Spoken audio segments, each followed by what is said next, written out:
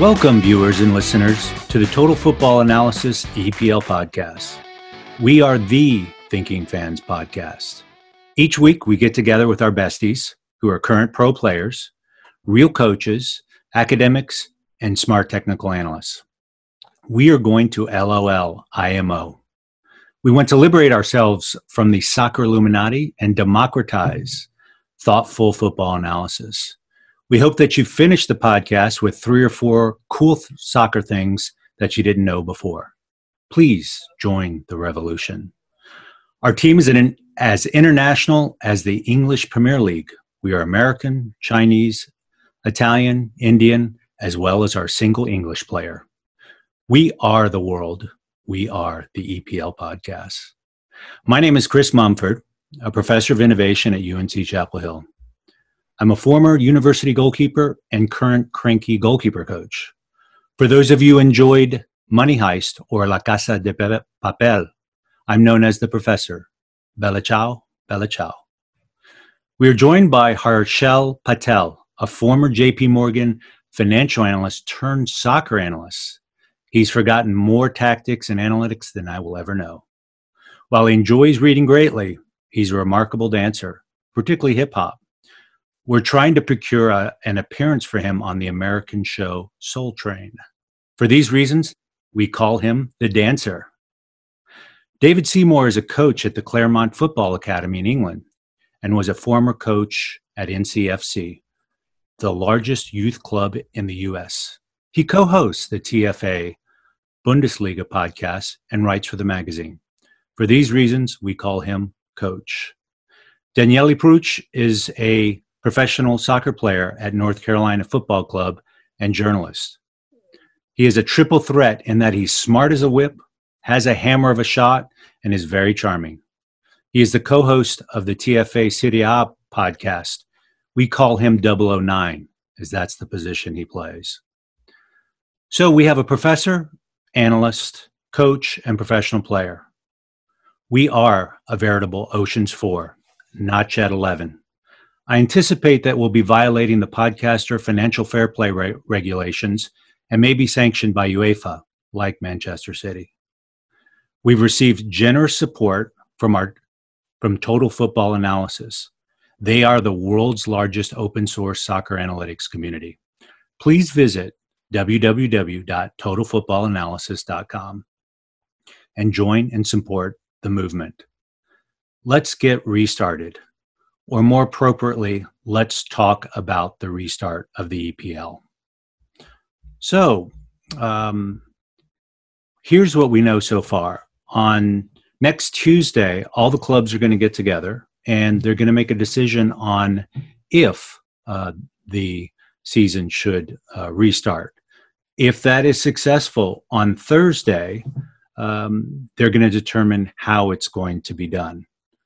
David, what are your thoughts on some of the key issues with respect to the restart?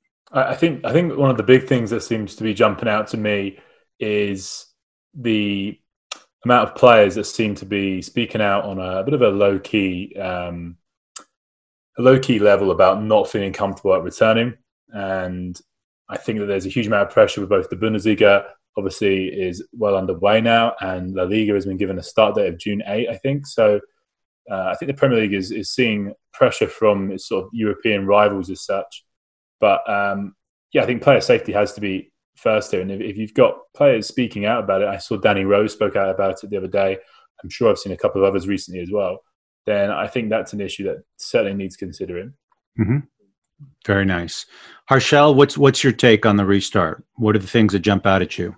I agree with David in that player safety and player health of players needs to be paramount, because a lot of them have said, whoever has spoken out, some of them have spoken about them having vulnerable family members. Like, for example, Troy Deeney, who's captain at Watford, has said that he won't return to training because he has vulnerable family members at home. He has a kid and he's afraid of inadvertently, obviously, catching the virus and then potentially transmitting it to his kid. So that is obviously one of the biggest concerns around the restart. But another thing is the fact that a lot of clubs themselves are not comfortable, and it's been an evolving conversation where there were clubs which were not comfortable earlier who are okay with going ahead.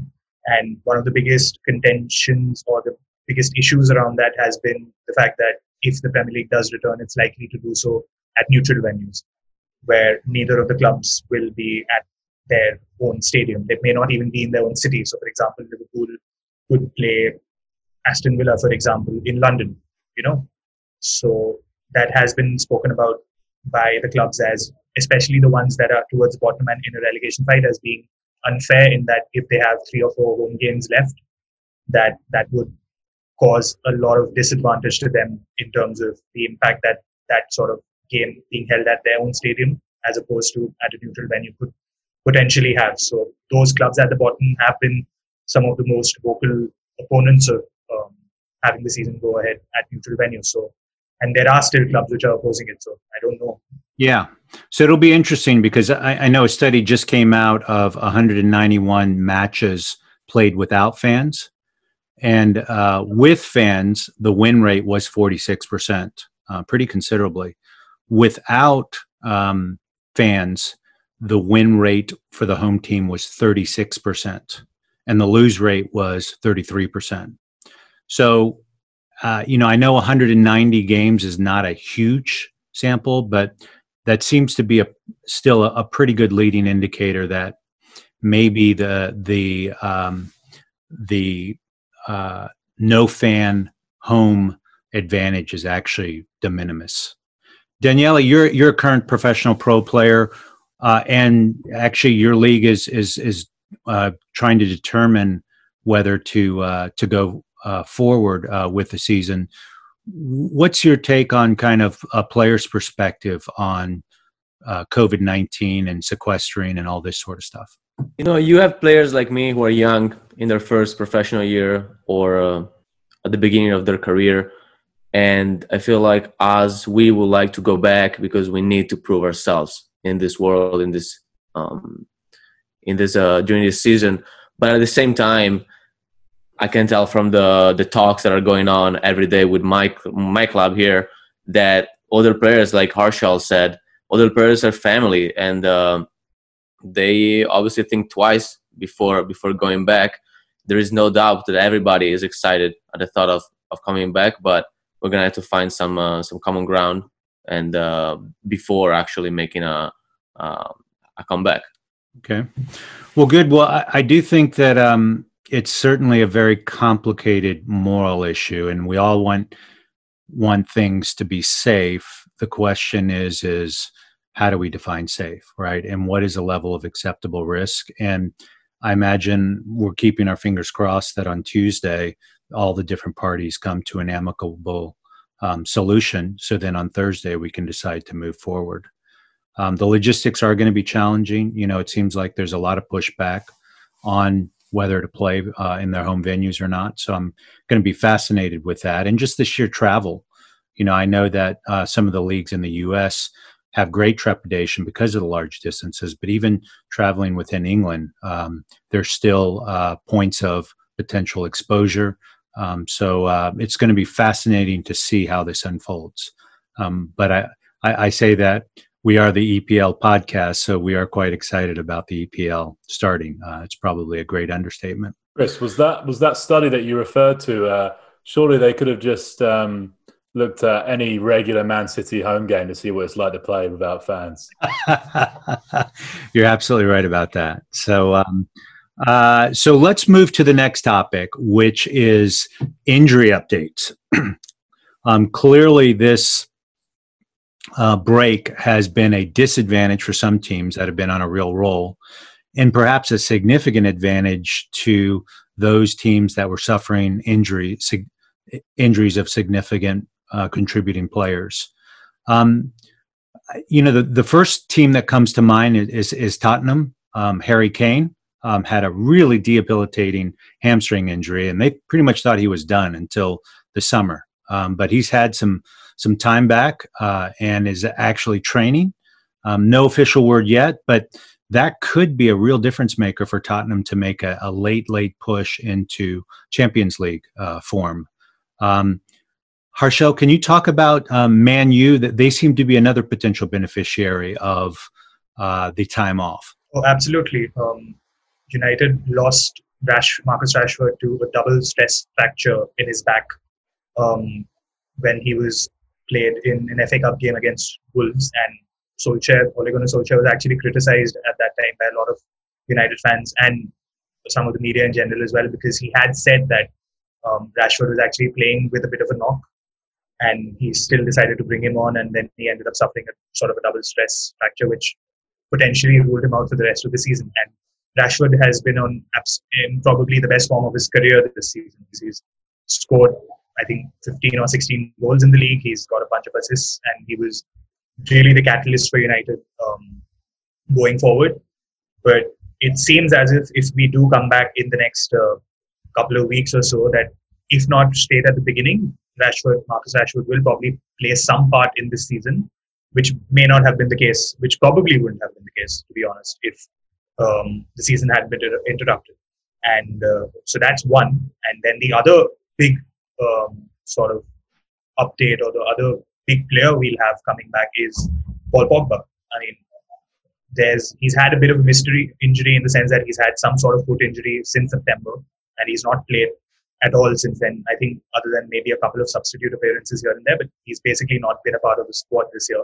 And obviously there is always going to be rumors around him leaving. But just in terms of, even if he is fit enough to come back and play in these last 8 or 9 games that Manchester United have left, and the potential for him being able to combine with Bruno Fernandes, who has hit the ground running since he joined the club in January. So Rashford and Pogba alone could just propel United into the top 4 and make them get into the Champions League, which may not have been possible had we not stopped the season earlier. So as you said, this break has proven to be a bit of a blessing in disguise for United in that. So, Coach, let's look at the other end of the table, Bournemouth and Aston Villa, in terms of how injuries have impacted their season and how that any sort of potential returns could impact whether they make the cut this year or not. Yeah, Bournemouth is particularly interesting. I think they've had some real bad luck, possibly more so than almost anyone else in the league, in my opinion. I think losing David Brooks was a huge loss. He's missed, I think he's missed the whole season, and we'll talk about a little bit later on. But you see Callum Wilson get isolated constantly, playing as a lone striker, and David Brooks is the kind of player that can really link the midfield well with the forward. And it's a position that they've lacked. Other than that, I mean, you've got Lloyd Kelly, who they signed for 13 million last summer. He's a left back from Bristol City. He's been out for. Has he been out for the whole season, Harshal? I think he has, right? Or at least most of. I think so. I don't think he's played. Yeah, most of the season. He's not really played. Charlie Daniels, who is another left back. So that's 2 left backs they've been without. He's been injured for most of the season. Jack Stacey was a January signing. Summer signing, and he's missed several games as well. So they've been very unfortunate. I think Artur Boruc is injured as well, but he's less important. And then with Villa, I mean, obviously they invested 22.5 million in Wesley in the summer, and he didn't really hit the ground running. I think he scored 5 goals so far for Villa, but I mean, he's still an important part to how they play, particularly as Villa leak goals. So they sort of have a bit of a, we'll try and score as many as you, which hasn't really worked. So that's a big loss for them. And I think he's going to be back in training beginning of June, but I wouldn't expect him to feature for the end of the season. And of course, they brought in Pepe Reina as well, and they've got Jed Steer and Tom Heaton injured. So they've been a bit unfortunate as well with injuries. So Daniele, give us your thoughts on how one comes back from these injuries and, this time off. And, really number one is injury recovery. And then number two is you guys started your season, you had your first match, and then all of a sudden you ended up sitting for some weeks. Explain to us how both of those dynamics work. So for sure, when you come back from an injury, you are going to try to rush things because you look forward to coming back on the pitch. And the process, during the process, resting is fundamental, but it is frustrating as well because you are going to spend a lot of time with in the training room with your physical therapist. You're going to take small steps every day. It's going to look like this is going to go very slow. It's going to be repetitive. And but the most important part is sticking with the doctors, with the physical therapists, listening to what they have to say, and come back only when you're 100%. When you come back, there's gonna be some movements that you're gonna be afraid of making, because maybe that's exactly a movement that got you injured in the first place. So you may be adjusting your movements in that sense until you get 1, 2, 3 weeks into training, and then you're gonna be able to clear up your mind and be yourself 100%. In terms of the break, it's tough. Like you said, we play one game and then we get suspended. Our season got postponed. We don't know yet if we're gonna come back. So right now we're training, not knowing when there will be a season and if there will be one. So the motivation right now is harder to collect, but it's good to go through this with your teammates / roommates. So whenever the season will come back, we'll be ready. Good. Well, so why don't we go ahead and switch gears a little bit and talk about the next topic, which is we're going to focus on relegation, who the potential candidates are for that. I'm going to go ahead and share the screen here. So this is how the table is currently. We've got Brighton at 29, West Ham, Watford, Bournemouth tied at 27. Aston Villa's at 25, but they do have an additional game to play. And then, unfortunately, Norwich is at lowly 21. So some interesting dynamics here. I think it's really going to come down to the wire.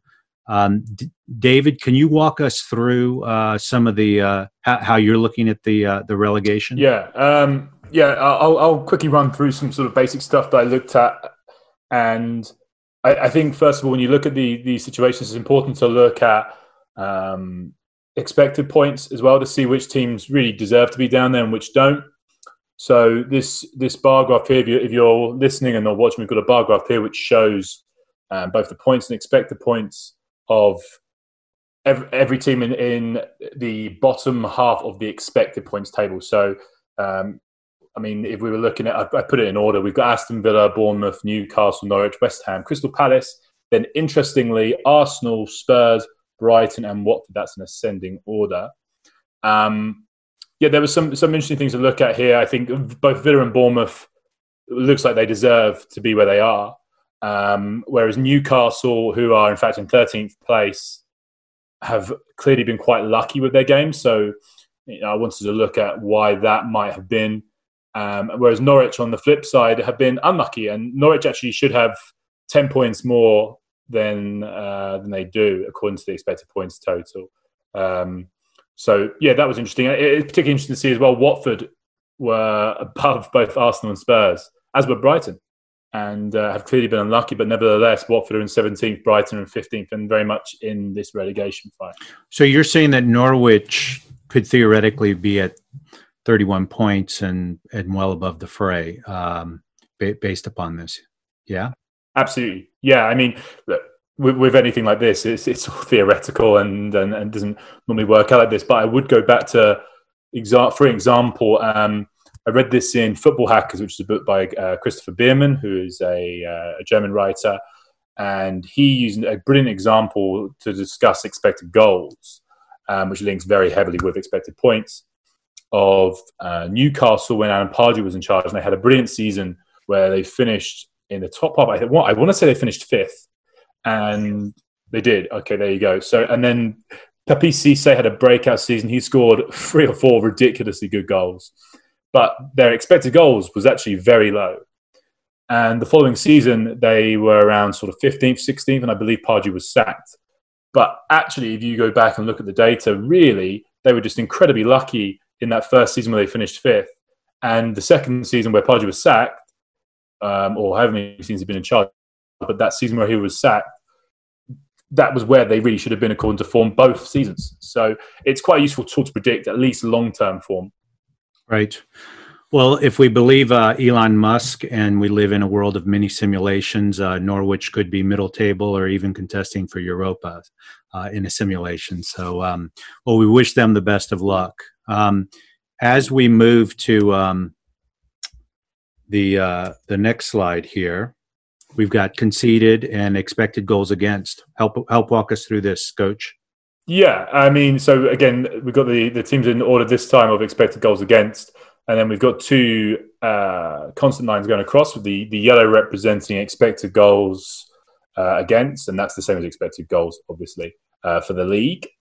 And the purple line is going for actually the average amount of conceded goals for the league, not just for these teams, for the whole league. So the average expected goals or expected goals against for the league is 41.53, and expected conceded, and the actual conceded goals for the league is 39.2.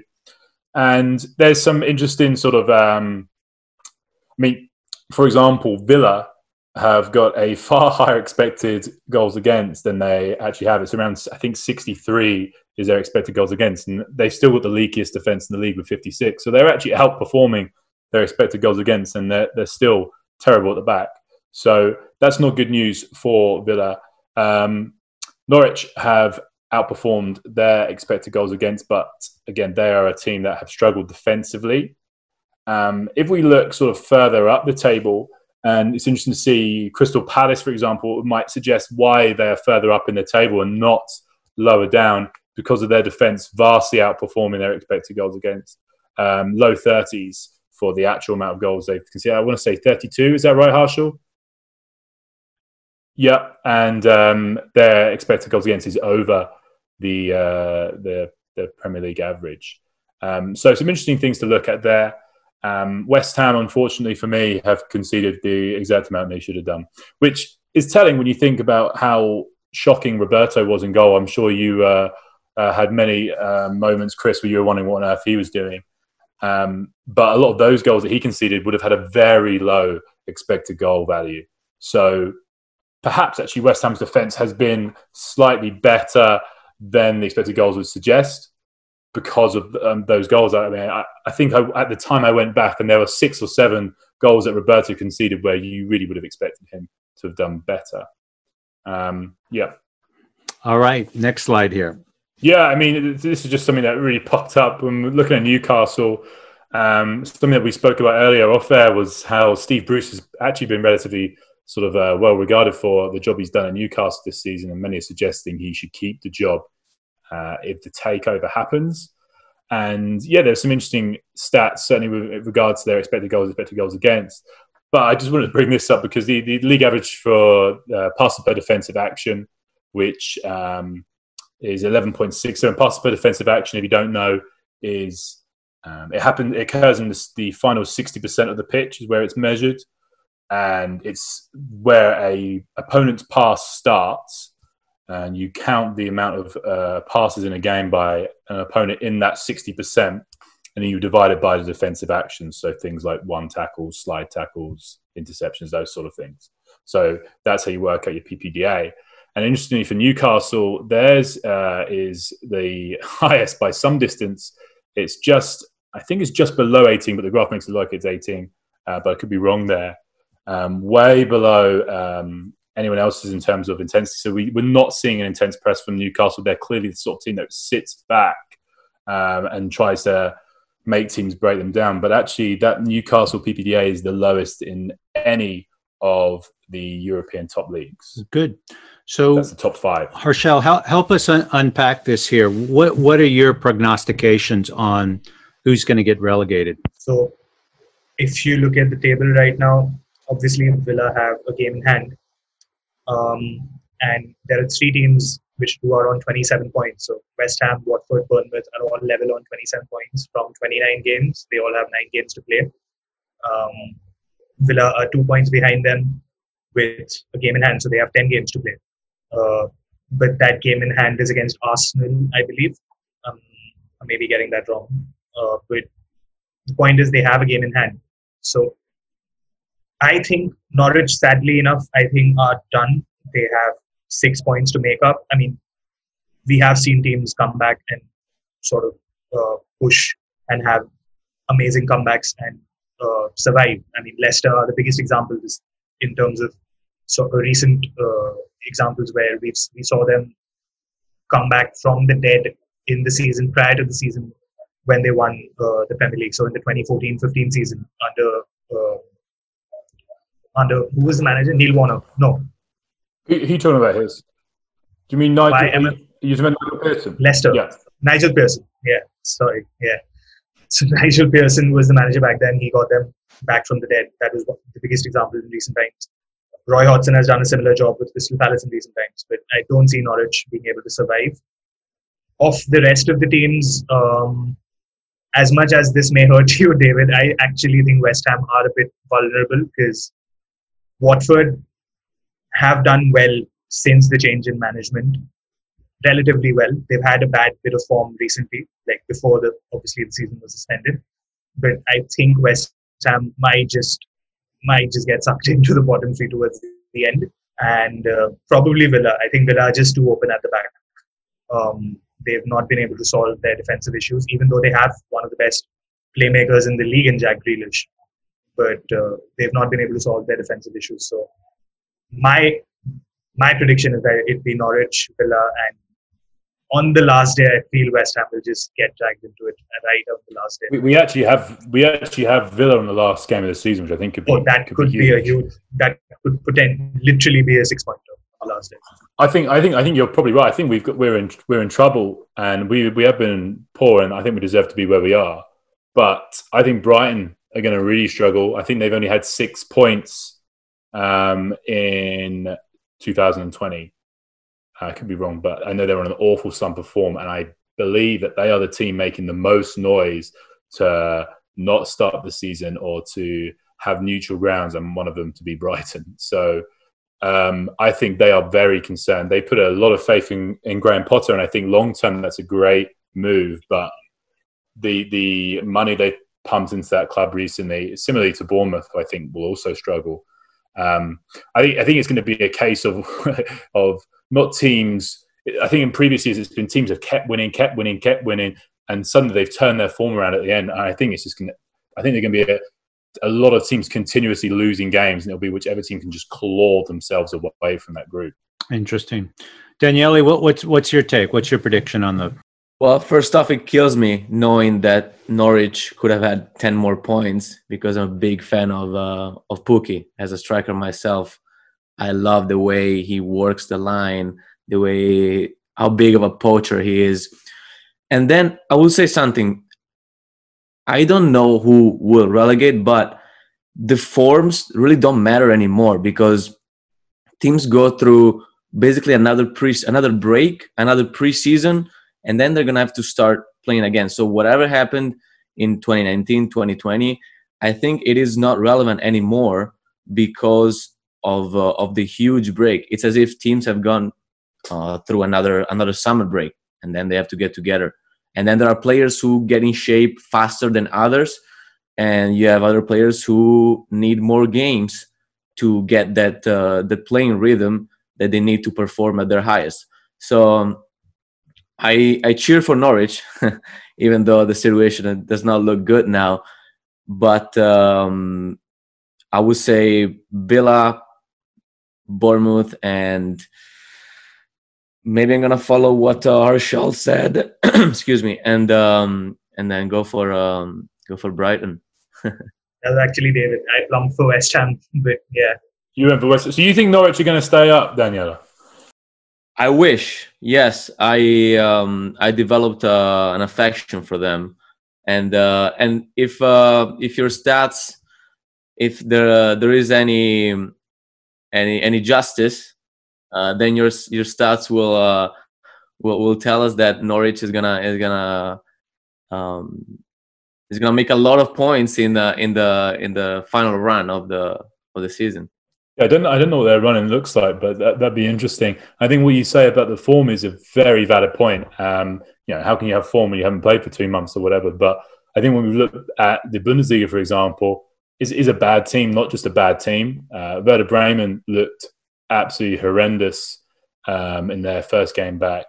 And Frankfurt, who were a little bit of a slump themselves, have again looked atrocious since coming back as well. But then at the same time, Hertha Berlin, who were probably in the worst form of anyone by some distance in the Bundesliga, have really turned it around with a new manager in the break. So, I mean, maybe. But, yeah, what are your thoughts? Do you think it's more a case of a team being in bad form, or do you think it's more of a case of a team just being bad? I think that coming back, there's going to be a mix of emotions, motivations. People have gone through maybe even tough times during this suspension.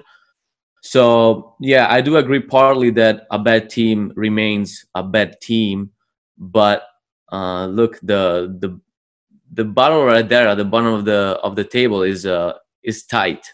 So it could be that teams that have the most motivations will prevail, regardless of whether on paper they're actually the team with the less quality. And just to pop in there, Daniel, I actually looked at Norwich's games. They have nine games left. The run-in doesn't look too kind. They have to play Arsenal, Chelsea, and City. So 3 of their 9 games are against Arsenal, Chelsea, and City. But at the same time, they have 3 matches against teams around them. So there is a game against West Ham, there is a game against Brighton, and there is a match against Watford. So those 3 matches could potentially be the ones that decide whether they stay up. If they manage to take points from all 3 of those games, we could be in for a comeback. And those are the so-called 6-point matches. So those are going to be key. Well, one thing I'm certain we will all agree on is they will certainly play to win. They won't play not to lose. And my sense is that many of the other teams are going to play not to lose. And it's a brand new season. So really is, and it'll be fascinating to see what that run is. Well, thank you for that, folks. Why don't we move to the next segment, which is really doing a deeper dive on one of the teams in relegation, Bournemouth, who I think in the beginning of the season, really there was a great deal of promise. There's certainly been a great deal of investment. What I might do is I'll share the screen, and David, if you could just walk us through here, that would be really fascinating. Yeah, sure. I mean, yeah, you're absolutely right, Chris, in what you say about Bournemouth putting a lot of investment into the team and perhaps not getting the results. So they first season in the Premier League was 2015-16, and they finished 16th, following season 9th, then 12th and 14th. And they've had a net spend since then of £133.37 million, which for a club that's really got the label of being a small club is a huge amount as a net spend, let alone, I mean, their actual spend is obviously far greater when you think about some of the players that have left. And I worked out that if we're looking at purely just net spend, that's £653,774.51 per point they have made in that time just from net spend. Big signings have been Jefferson Lerma, 25 million, Dominic Solanke, 19 million, Billing from Huddersfield, and Jordan Ibe. They're both 15 million each. I'm actually a big fan of Philip Billing, but I haven't been overly impressed with the other 3, to be honest with you, since they've been a part of the club. So I would question some of their recruitment, certainly. I don't know how you feel about that, Harshal. Yeah, I have absolutely the same thoughts. I remember doing a magazine piece on Bournemouth. I think it was a year ago. Because they were doing really well at that time, and my magazine piece was basically around how they were doing well. So in the 18-19 season, and the drop off I've seen from them since then to now has been astonishing. And obviously, the injuries they've had in the squad have played a huge role. As you said earlier, they've not had David Brooks, so that's one side of the attack gone. And what people also need to remember is that Ryan Fraser has had an absolutely horrendous season on the other side.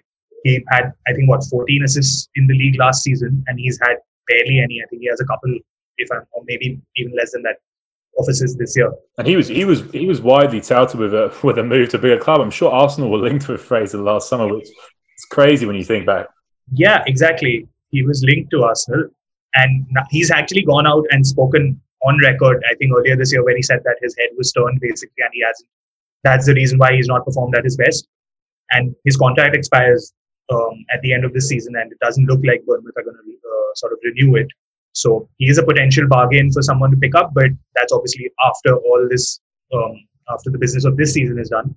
And yeah, they've not been good in terms of their tactics and the way they've played. And I think a lot of it was also down to the fact that Eddie Howe does not really experiment too much. He has a set system and a set formation which he uses. He's not really tried to change things around when things haven't been going well. So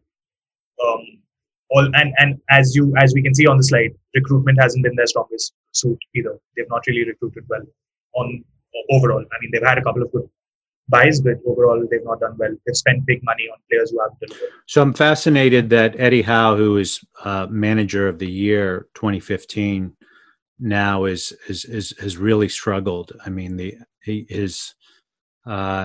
many of him see him as the next great hope for English coaching, and it's a real vexing issue because I think they have talent, but the thing about football is it's a game of probabilities, right? That's why you have to show up and you play the game. And it seems like Bournemouth has gotten the kind of the lower hand draw of cards this season. So it'll be fascinating to see how they continue to go in the next 8 or 9 games. Coach, talk to us a little bit about how Bournemouth performs in the half spaces here. Yeah, so, well, I mean, they look to build up from the back, to be fair to them. Generally, you'll see them play Nathan Aki and Steve Cook as a centre-back partnership. And Aki's more of a ball player. He'll look to keep the ball quite short when he's playing out, but Steve Cook's more direct, and I'll talk about that in a second. They look to have a single or a double pivot drop in, generally in the half-space areas, to try and play past the high press, such as in this image that we've got here. But for me personally, I feel they get pushed into wide areas far too often, which make it a lot easier to press. And this is just an example of playing inside and the press being set up. It's just a trap to allow them to play into that half space and then press the left back as he's the only option here. So they structure a lot of what they do from these, like playing into these areas. If you look at the next slide, Chris, this is from Steve Cook's side. A lot of the time, he's going to look to skip the pivot, and the pivot drops deep to bring the opposition press forward, but also to create a gap between the midfield and the defence. That's the opposition midfield and defence. And you can see Callum Wilson play up front predominantly by himself. And Wilson, don't get me wrong, he's a talented forward, but I personally don't think he's a lone forward. I think he'd be a lot better playing with essentially a target man. I think he would have done excellent at West Ham, but we're not going to spend 50 million on a player like Callum Wilson. So this just shows the sort of thing that Steve Cook will look to do. We'll have Callum Wilson dropping into the half spaces himself, and Cook's going to hit a longer pass, and he's off screen in this image, but a longer pass into him. Then straight away, you're going to look for the wide players rather than number 10 to offer support to Wilson. And that can lead to him being isolated if the wingers aren't high enough. But as you can see in this example, you've got the left winger inverting from his side, and he comes into a more traditional 10/ really number 9 position where you'd expect someone to be. He's going to come in closer, whereas the right winger would go behind. And you see a lot of the time with Bournemouth, with Wilson, what they'll do is, again, look to draw the defence out. That's something that we've seen a lot of their play. So Wilson drops deep, looking to bring the centre-back with him in this David, just if I could quickly jump in there, I think... first of all, the comment that West Ham wouldn't spend 50 million on Wilson, but some of the players they've spent on aren't really lighting up the league either, are they? In terms of West Ham, not Bournemouth. I think that's a bit unfair. I think Ala we spent good money on, but we played him in the wrong system. I think Felipe Anderson was really good last year, but he's struggled this year. But I don't think our style of football suited him particularly either. But I mean, Yarmolenko, I think, has been a bit of a flop Although he's Sure, been but injured as well. 20 million's a lot less to spend than 50. Yeah. But so that was just because I picked up on that. But Callum Wilson had a huge barren run this season. I can't remember how many minutes it was, but it was an obscene amount of time without even, I think it was having a shot on target, let alone a goal.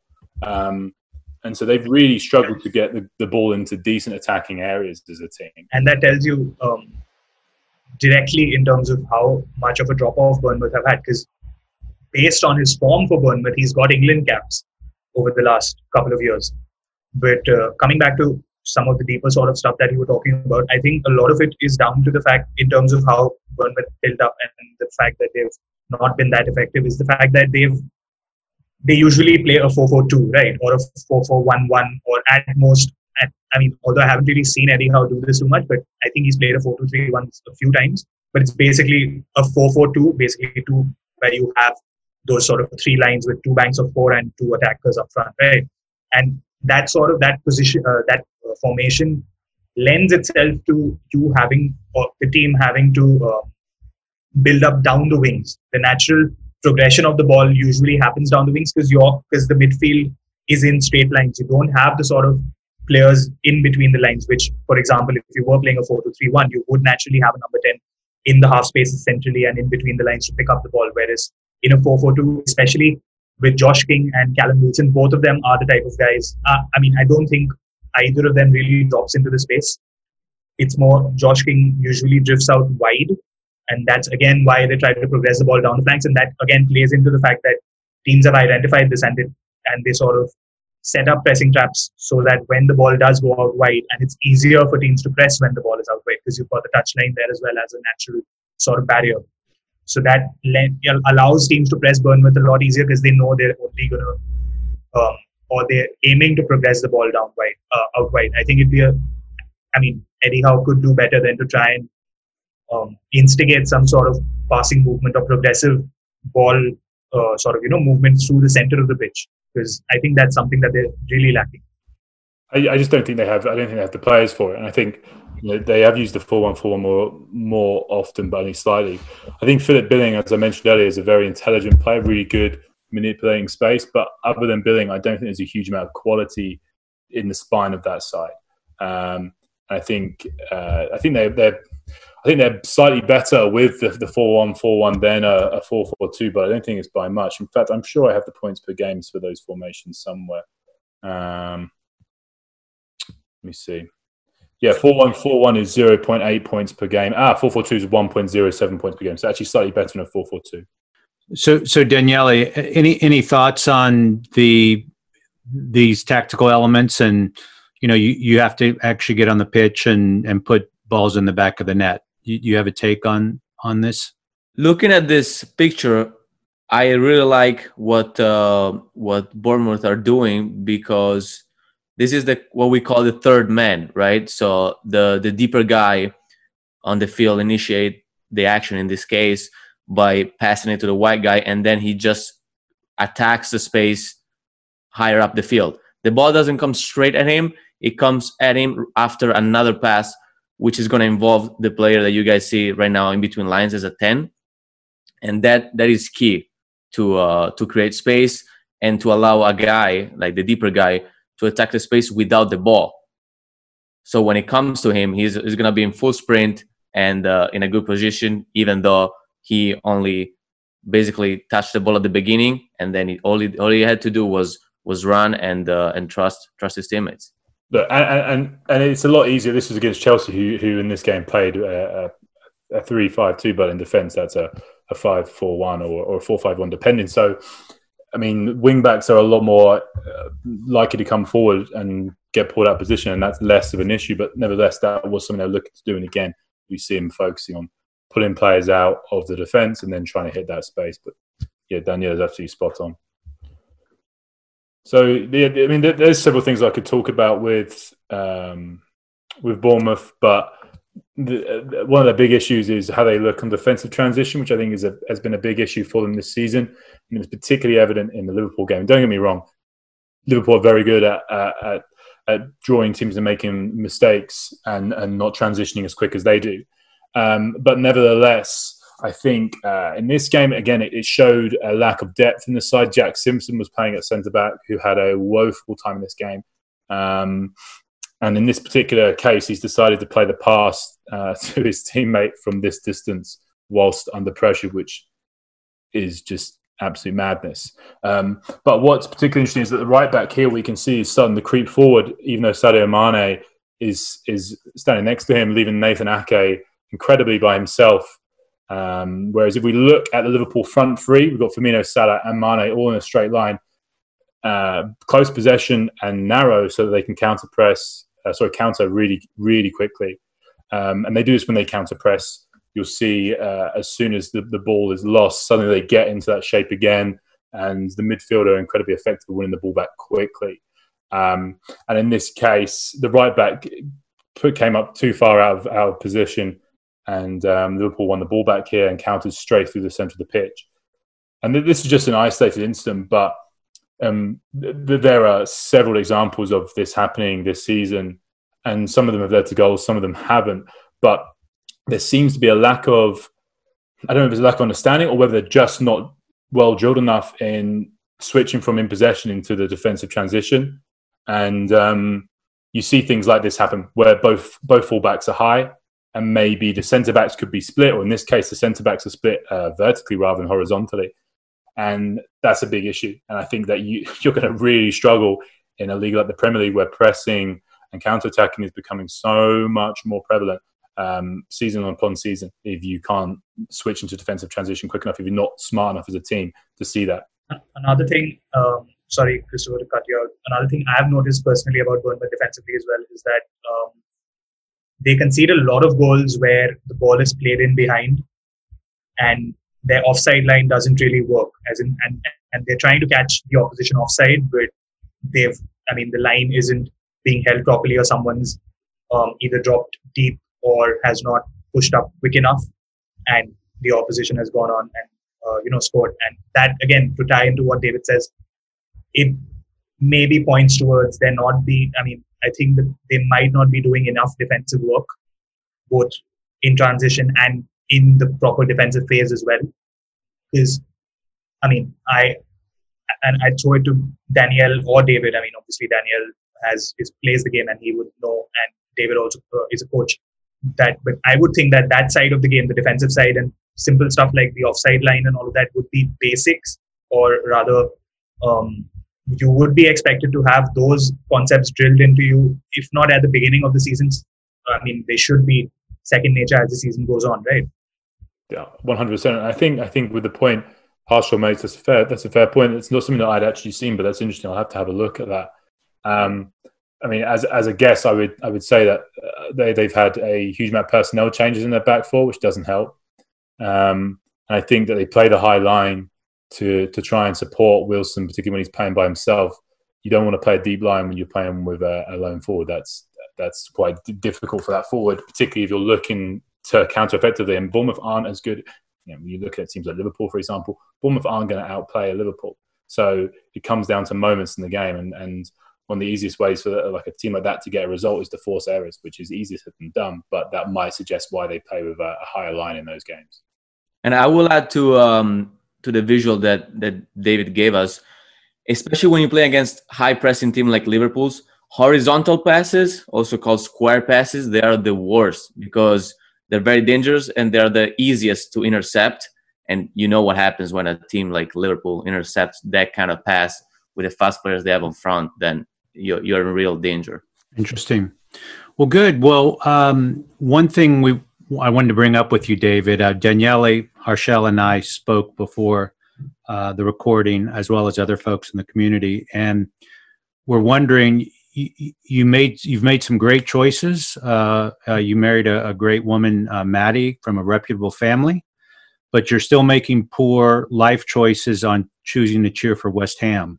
So we are actively intervening right now to try to figure out how do we shake this bad habit of yours? Because it's very self-destructive, I think. My nan grew up on Green Street, funnily enough. So she used to go to games when she was a kid, and then that was just passed on to my dad, and that was passed on to me. So you don't choose West Ham. You're given West Ham. But it's been a difficult experience, I think, in recent years with moving to the stadium. I thought, I'm sure a lot of West Ham fans would agree with me. I think we were sold a bit of a dream there, and as a season ticket holder, I can tell you that the match day experience is not worth what we pay. And actually, I won't be renewing next season. I've already made that decision. Wow. Interesting. Well, what we'd like to do is go ahead and switch to the next segment, which is really having a conversation about the pre-COVID team of the year. As Daniele pointed out, because of this break, it's really kind of two seasons we're going to be starting, our second season starting hopefully in mid to late June. Harshal, can you walk us through I guess what we're going to do is we're going to put a poll up on Twitter, and we're going to figure out what the people's choice is. And next time around, we're going to discuss who the winners are. But can we spend a few minutes and talk about the candidates? Can you walk us through that? Yep. So I'm going to start at the back, and I think obviously, Chris, with you you've played the game as a keeper, so we're going to start off there and try and figure out who were the best keepers in the league, obviously pre-COVID. So the candidates are Dean Henderson from Sheffield United, Alisson from Liverpool, Nick Pope at Burnley, Kasper Schmeichel at Leicester City, Bernd Leno at Arsenal, and Ben Foster from Watford. So if I just want to start that discussion, in my opinion, I'd say it would be Dean Henderson for me. And while there is a bit of, I'd say, favoritism there, because he is obviously a Manchester United player on loan at Sheffield United, and I want him to do well because then there's a chance of him coming back and taking the spot at Old Trafford. But even if I look at it just from an objective point of view, Henderson has been extremely impressive. He has he's been a big part of why Sheffield United are where they are in the table, and the challenging for Europe. So their defense has been a big part of that, and within that defensive unit, obviously Henderson has done really well. He's made some fantastic saves throughout the season, and another thing that's really shown through is his mentality, because I think whoever has been following the league will remember that he made a pretty big error in the game against Liverpool at Bramall Lane at their stadium early on in the season, which was the only goal of the game. They were 0-0 at the time, and he made an error, and I think it was Firmino who scored. And that could have easily led to a sort of crisis in confidence and him sort of spiraling and not being able to keep up his performances. But in that very same game, he pulled off a brilliant save, I think, a few minutes later, and his performance levels have actually only gotten better since then. So that just shows that he has the mentality and he has the sort of mental strength to be able to cope with playing in the Premier League. And I'll go as far as to say that, in my opinion, he should be England's number one sooner rather than later. I don't think Jordan Pickford is good enough in terms of his pure goalkeeping ability to be the number one keeper for England. So in my opinion, it should be Dean Henderson, who should be the goalkeeper of the year in the Premier League. What do you guys think? Right. Well, I'll offer two other vantage points quickly, because I know we have a lot of positions to cover. But it's hard to vote against an Alisson. He clearly hasn't had the save opportunities. But what's freaky about him is it seems like he always takes the ball in the chest, and that's because his positioning and his ability to see things 0.2 of a second faster is better than most. And sometimes when you have such an outstanding defense and you don't have many opportunities to make a save, one can get rusty. And I really haven't seen much let up at all from him. One or two exceptions. So that's one case. It's hard to vote against a keeper where they're 25 points ahead, right? And their defensive numbers are stellar, and we'll get into the specifics next week. The other I'd probably advocate is for Kasper Schmeichel. He has had to kind of transition a fairly youngish defense, and I think the metrics are going to bear really well with his performances next week. But there's also just that what coaches just call swagger, where you just know that he's going to make that big save when he needs to. And I know that's not quantifiable per se, but most of the coaches I know that don't know a whole lot about goalkeeping end up going with that, rightly or wrongly. But I think he might be the best combination. Quite honestly, I'm not sure Leicester is in the top 4 without his performances. So those are my thoughts on keeping. But they've greatly outperformed their expected goals against, Chris, as well. And they've had an expected goals against of 36.5 and conceded just 28. I think next week when we get into the numbers, we'll see that Schmeichel is really in the top of the rankings in many of the goalkeeping metrics. But let's carry on to defenders. What's your read on the defenders?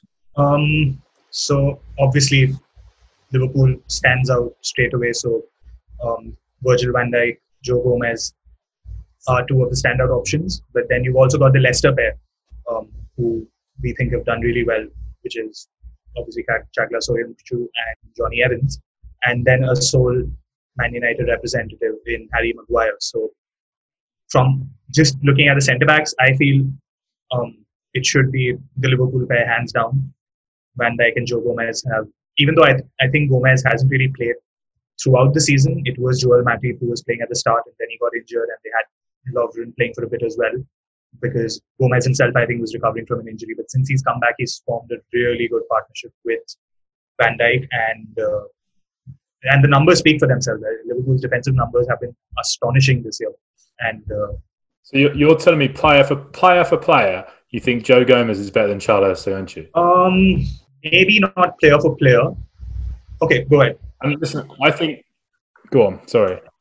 Well, listen. I don't think Soyuncu's like a well beater. He makes mistakes, but I think if you ask me who was the better individual player, not part of the better unit, then you surely have to go with Soyuncu, not Gomez. So that's what I am probably looking at this from the point of view in terms of what the entire team would look like, and in terms of what they would, how they would play as a unit. But you're obviously in terms of what you're saying, you're basically going to pick the best 11 players, right? So in that sense, probably Soyuncu. But honestly, in my opinion, I think Johnny Evans has been a better defender for Leicester this season than Soyuncu. He's very underrated, and people have been talking a lot more about Soyuncu. But I think Evans has been the guy who's been leading the defense in terms of he's just a lot. He's extremely calm. And I'm not saying that Soyuncu isn't. Soyuncu is a brilliant player, and he has a lot of potential. Given that this was I think this is his debut season, right? So he does have a lot of potential, but I think Evans, as the experienced head next to him, all I'm trying to say is... We're going to have a very Manchester United themed team here. I knew you were going to say that. I knew you were going to say that, but no, that's not the aim of this. Although, to be fair, this is basically what United are going to pick up, right? Somehow try and get somebody into the team of the season. We're not winning anything else. So I'll take what I can get. But so Daniele, as a striker, who would you enjoy least going up against of those defenders? Besides Van Dijk, obviously, which a player that has to be there. I think that I will go with David, and I'm gonna go with Soyuncu because this guy is very aggressive, and at the same time he's young. So as soon as he learns when to step out and when to wait, he can become really a complete defender. Not that he's not complete now, but he has room for improvement. So as soon as he steps up his mental game, I would say, his awareness, then it will be a tough guy to go against. Beautiful. Well, good. Well, so let's switch to midfielders now. Harshal, what do you got for us? There's quite a huge selection of players because 3 roles in midfield, but I'll just pick out some of the standout candidates that we have. So first up, obviously, Kevin De Bruyne leading the league in assists, could break Thierry Henry's all-time season record of 20 assists this year. He's on 16, so pretty much in his grasp to be able to get past Henry's record. You have Fabinho, who before his injury was showing how crucial he is to locking down the defensive side of things for Liverpool. Wilfred Ndidi, a similar sort of player for Leicester, who they've missed hugely when he's been during the time when he was injured. I mean, I don't have the stats on hand right now, but the difference in points per game when he has played as opposed to when he hasn't played is massive for Leicester. And again, if you look at some of the more attacking midfielders, you have Mateo Kovacic, who has done, who's shown that he can be the box-to-box sort of guy who drives with the ball forward for Chelsea, and two really good young English playmakers in Jack Grealish and James Maddison, who, I mean, I don't know if they'll play for England because England don't really play with a playmaker or a number 10, but they're certainly putting the case forward to be in the discussion for England, especially with the Euros being postponed and we're having them next year. So they have another season to be, try and get into them. But standout midfielder of the year by far has to be Kevin De Bruyne. He's had, even though City have dropped down a level from where they were last year, he's been one of the most, as he has been in his time in the Premier League, been one of the most creative and most dangerous midfielders in the league. What do you guys think? Any other players or who else do you think has been good from that point? Well, I mean, I think obviously, completely agree with what you said about De Bruyne. I think Grealish has, had a real breakout season, and I think he deserves potentially to be in this team. I think he's had the 5th most progressive runs per 90 minutes in the league, which is outstanding, and particularly when you look at the team that he's been playing in this season.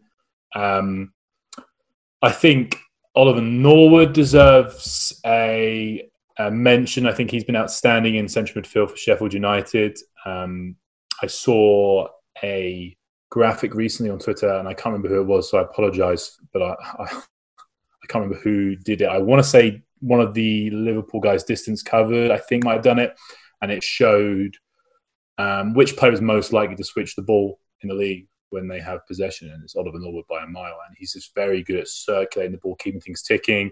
As soon as a team like, for example, Sheffield United overload one side of the pitch and they're looking to quickly exploit space on the other side, he's just a phenomenal option to do that quickly. I think that a lot of what he does won't show up statistically, but I think he's been excellent. Daniela, anyone that you've seen this season that you've been particularly impressed with in central midfield? Well, I'm a fan of Jorginho, of his short passes, of the fact that he's always positioned right with his body, always sideways, never facing his own goal, so that he doesn't know what's going on behind him. His awareness is just incredible. And as a guy who has to put pressure, as a guy myself who has to put pressure on the central defensive midfielder, those that know when you're coming are the worst to press, because they know when to release, when to take a touch around you.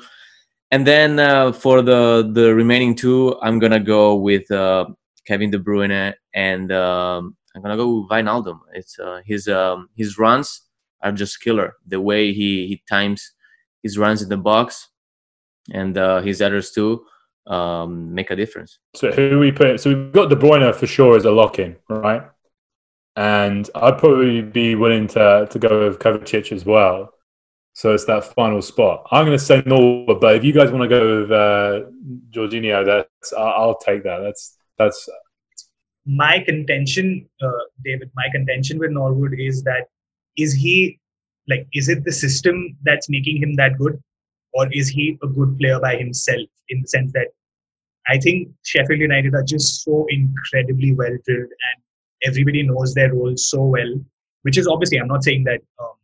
That makes Norwood a bad player. All I'm saying is that he's being elevated, or he's maybe the best of his game has come out because of the team he's playing in, and he may not be able to do it in another team. You could argue that about any player, really. It's around the links with what they have, but I think Norwood's been outstanding, and he's got a very important role in that team. I think he has the 3rd most passes into the final third in the league in total, behind Jorginho and Alexander-Arnold, which is not bad company. So I think he's incredibly underrated, and I would say that actually, if anything, the fact that he's doing it in a Sheffield United team where I think the sum of their parts is greater, certainly, than they are by themselves. And I think if you put him in a team, possibly, and this is no diss to the Sheffield United players, but you put him in a team where he was surrounded by better players, I think that you would see an even greater increase in what he can do. Well, good. Well, let's go ahead and switch our attention to the strikers or the forwards. Yeah, we've got a whole host of options here. So Jamie Vardy leads the scoring charts at the moment. Could potentially pick up the Golden Boot this year. Aubameyang, Aguero, Danny Ings has had quite a, I wouldn't say a breakout season because he's been around for a while, but it's certainly been his best season by far in front of goal. And if you were to look at some of the wider attackers who've done well, Sadio Mane has been outstanding for Liverpool. Raheem Sterling, although he's not hit the heights that he has previously for City, but he's again been a consistent sort of goal scorer and he's provided assists as well. On the opposite side, you've got Salah and Riyad Mahrez who've done well. Rashford was doing well before he got injured. Heung-min Son similarly was doing really well before he picked up an injury as well. So there's a lot of players to pick from here. And for me, if you were asking me what my ideal front three from this list would be, it'd probably be Mane, Vardy, and Salah. Like, probably that's who I would do. David, what's your take? Yeah, that's a really tough one. I think that you're absolutely right. There are a bunch of players that could be. I think Vardy for me goes in straight away. 24 goals and assists combined, which is the most in the league. So I feel like you have to put him in. And I'll keep it short and sweet. I think Sadio Mane is possibly in the conversation of top 5, possibly even top 3 players in the world right now. I think he's just a phenomenal individual talent. And I think that regardless of what's going on in the world right now and financially, I still think there are going to be a lot of people, a lot of big clubs looking mainly at Barca and Real Madrid who would like to bring someone like him in. Daniele. I'm going to have to go with Mahrez because the way he cuts on the right wing is just fabulous for me. And then I would like also to mention Danny Ings. I studied a lot of number 9s and he is amazing in the box. His movements, the way he tests the line, and he's always in the right spot at the right moment. I think Ings has had a great season. I'm going to be honest and say I don't think he'll be this good again next season. I think he's a 12-goal, 13-goal sort of striker, and I think he's on 15 this season already. And I know for a fact that he's vastly outperformed his expected goals, which always concerns me slightly. If I see that, I'd much prefer to see a player scoring their exact expected goals. That's where I would sort of go, okay, I'm happy with that. You don't expect their performance to fluctuate necessarily. But yeah, I think he's had a great season. I think if the Euros had been on this summer, I think he would have gone. I think he's missed his chance with England. Yeah, I don't. If I'm going to be bold, and I don't think he'll be in the squad for next summer. But for Daniele's sake, I hope I'm wrong. Yeah, we'll see. So, as a current keeper, but more, I think my mindset is I know 75% of the goals are scored between the 6 and the 18, and if you look at the posts and you go out diagonally, and the people that I would fear the absolute most in that so-called kill zone is Aguero, and Salah and Mane. They have such a presence of mind in my mind, and if that's where 75% of the goals are scored, those are the sort of strikers I'm going to fear the most. And I would say Aguero is maybe even a little half notch above the other two, just because he can score so many different ways, whether it's on the 3-yard line on a hard low cross, or from the 12 or 14 yards out. So those would be my 3 picks. But we're going to let the people decide and have this discussion next week. So I think that was a wonderful primer on things. And Chris, should we point out that we're doing it as a 4-3-3, or did you already say that? Yes, it is as a 4-3-3. Thank you for reminding folks that, and we'll probably put that out on the in the Twitterverse as well. So our podcast is generously supported by the Accelerator School, a North Carolina soccer-focused middle and high school with locations in Raleigh, North Carolina and Malaga, Spain. Please visit them at www.accelerator.school. We'd like to also thank Total Football Analysis. They are the world's largest open source soccer analyst community. Please visit www.totalfootballanalysis.com and join and support the revolution. So join us on our next Football Thinking Fans podcast. Free at last, free at last. For now, bella ciao, ciao ciao.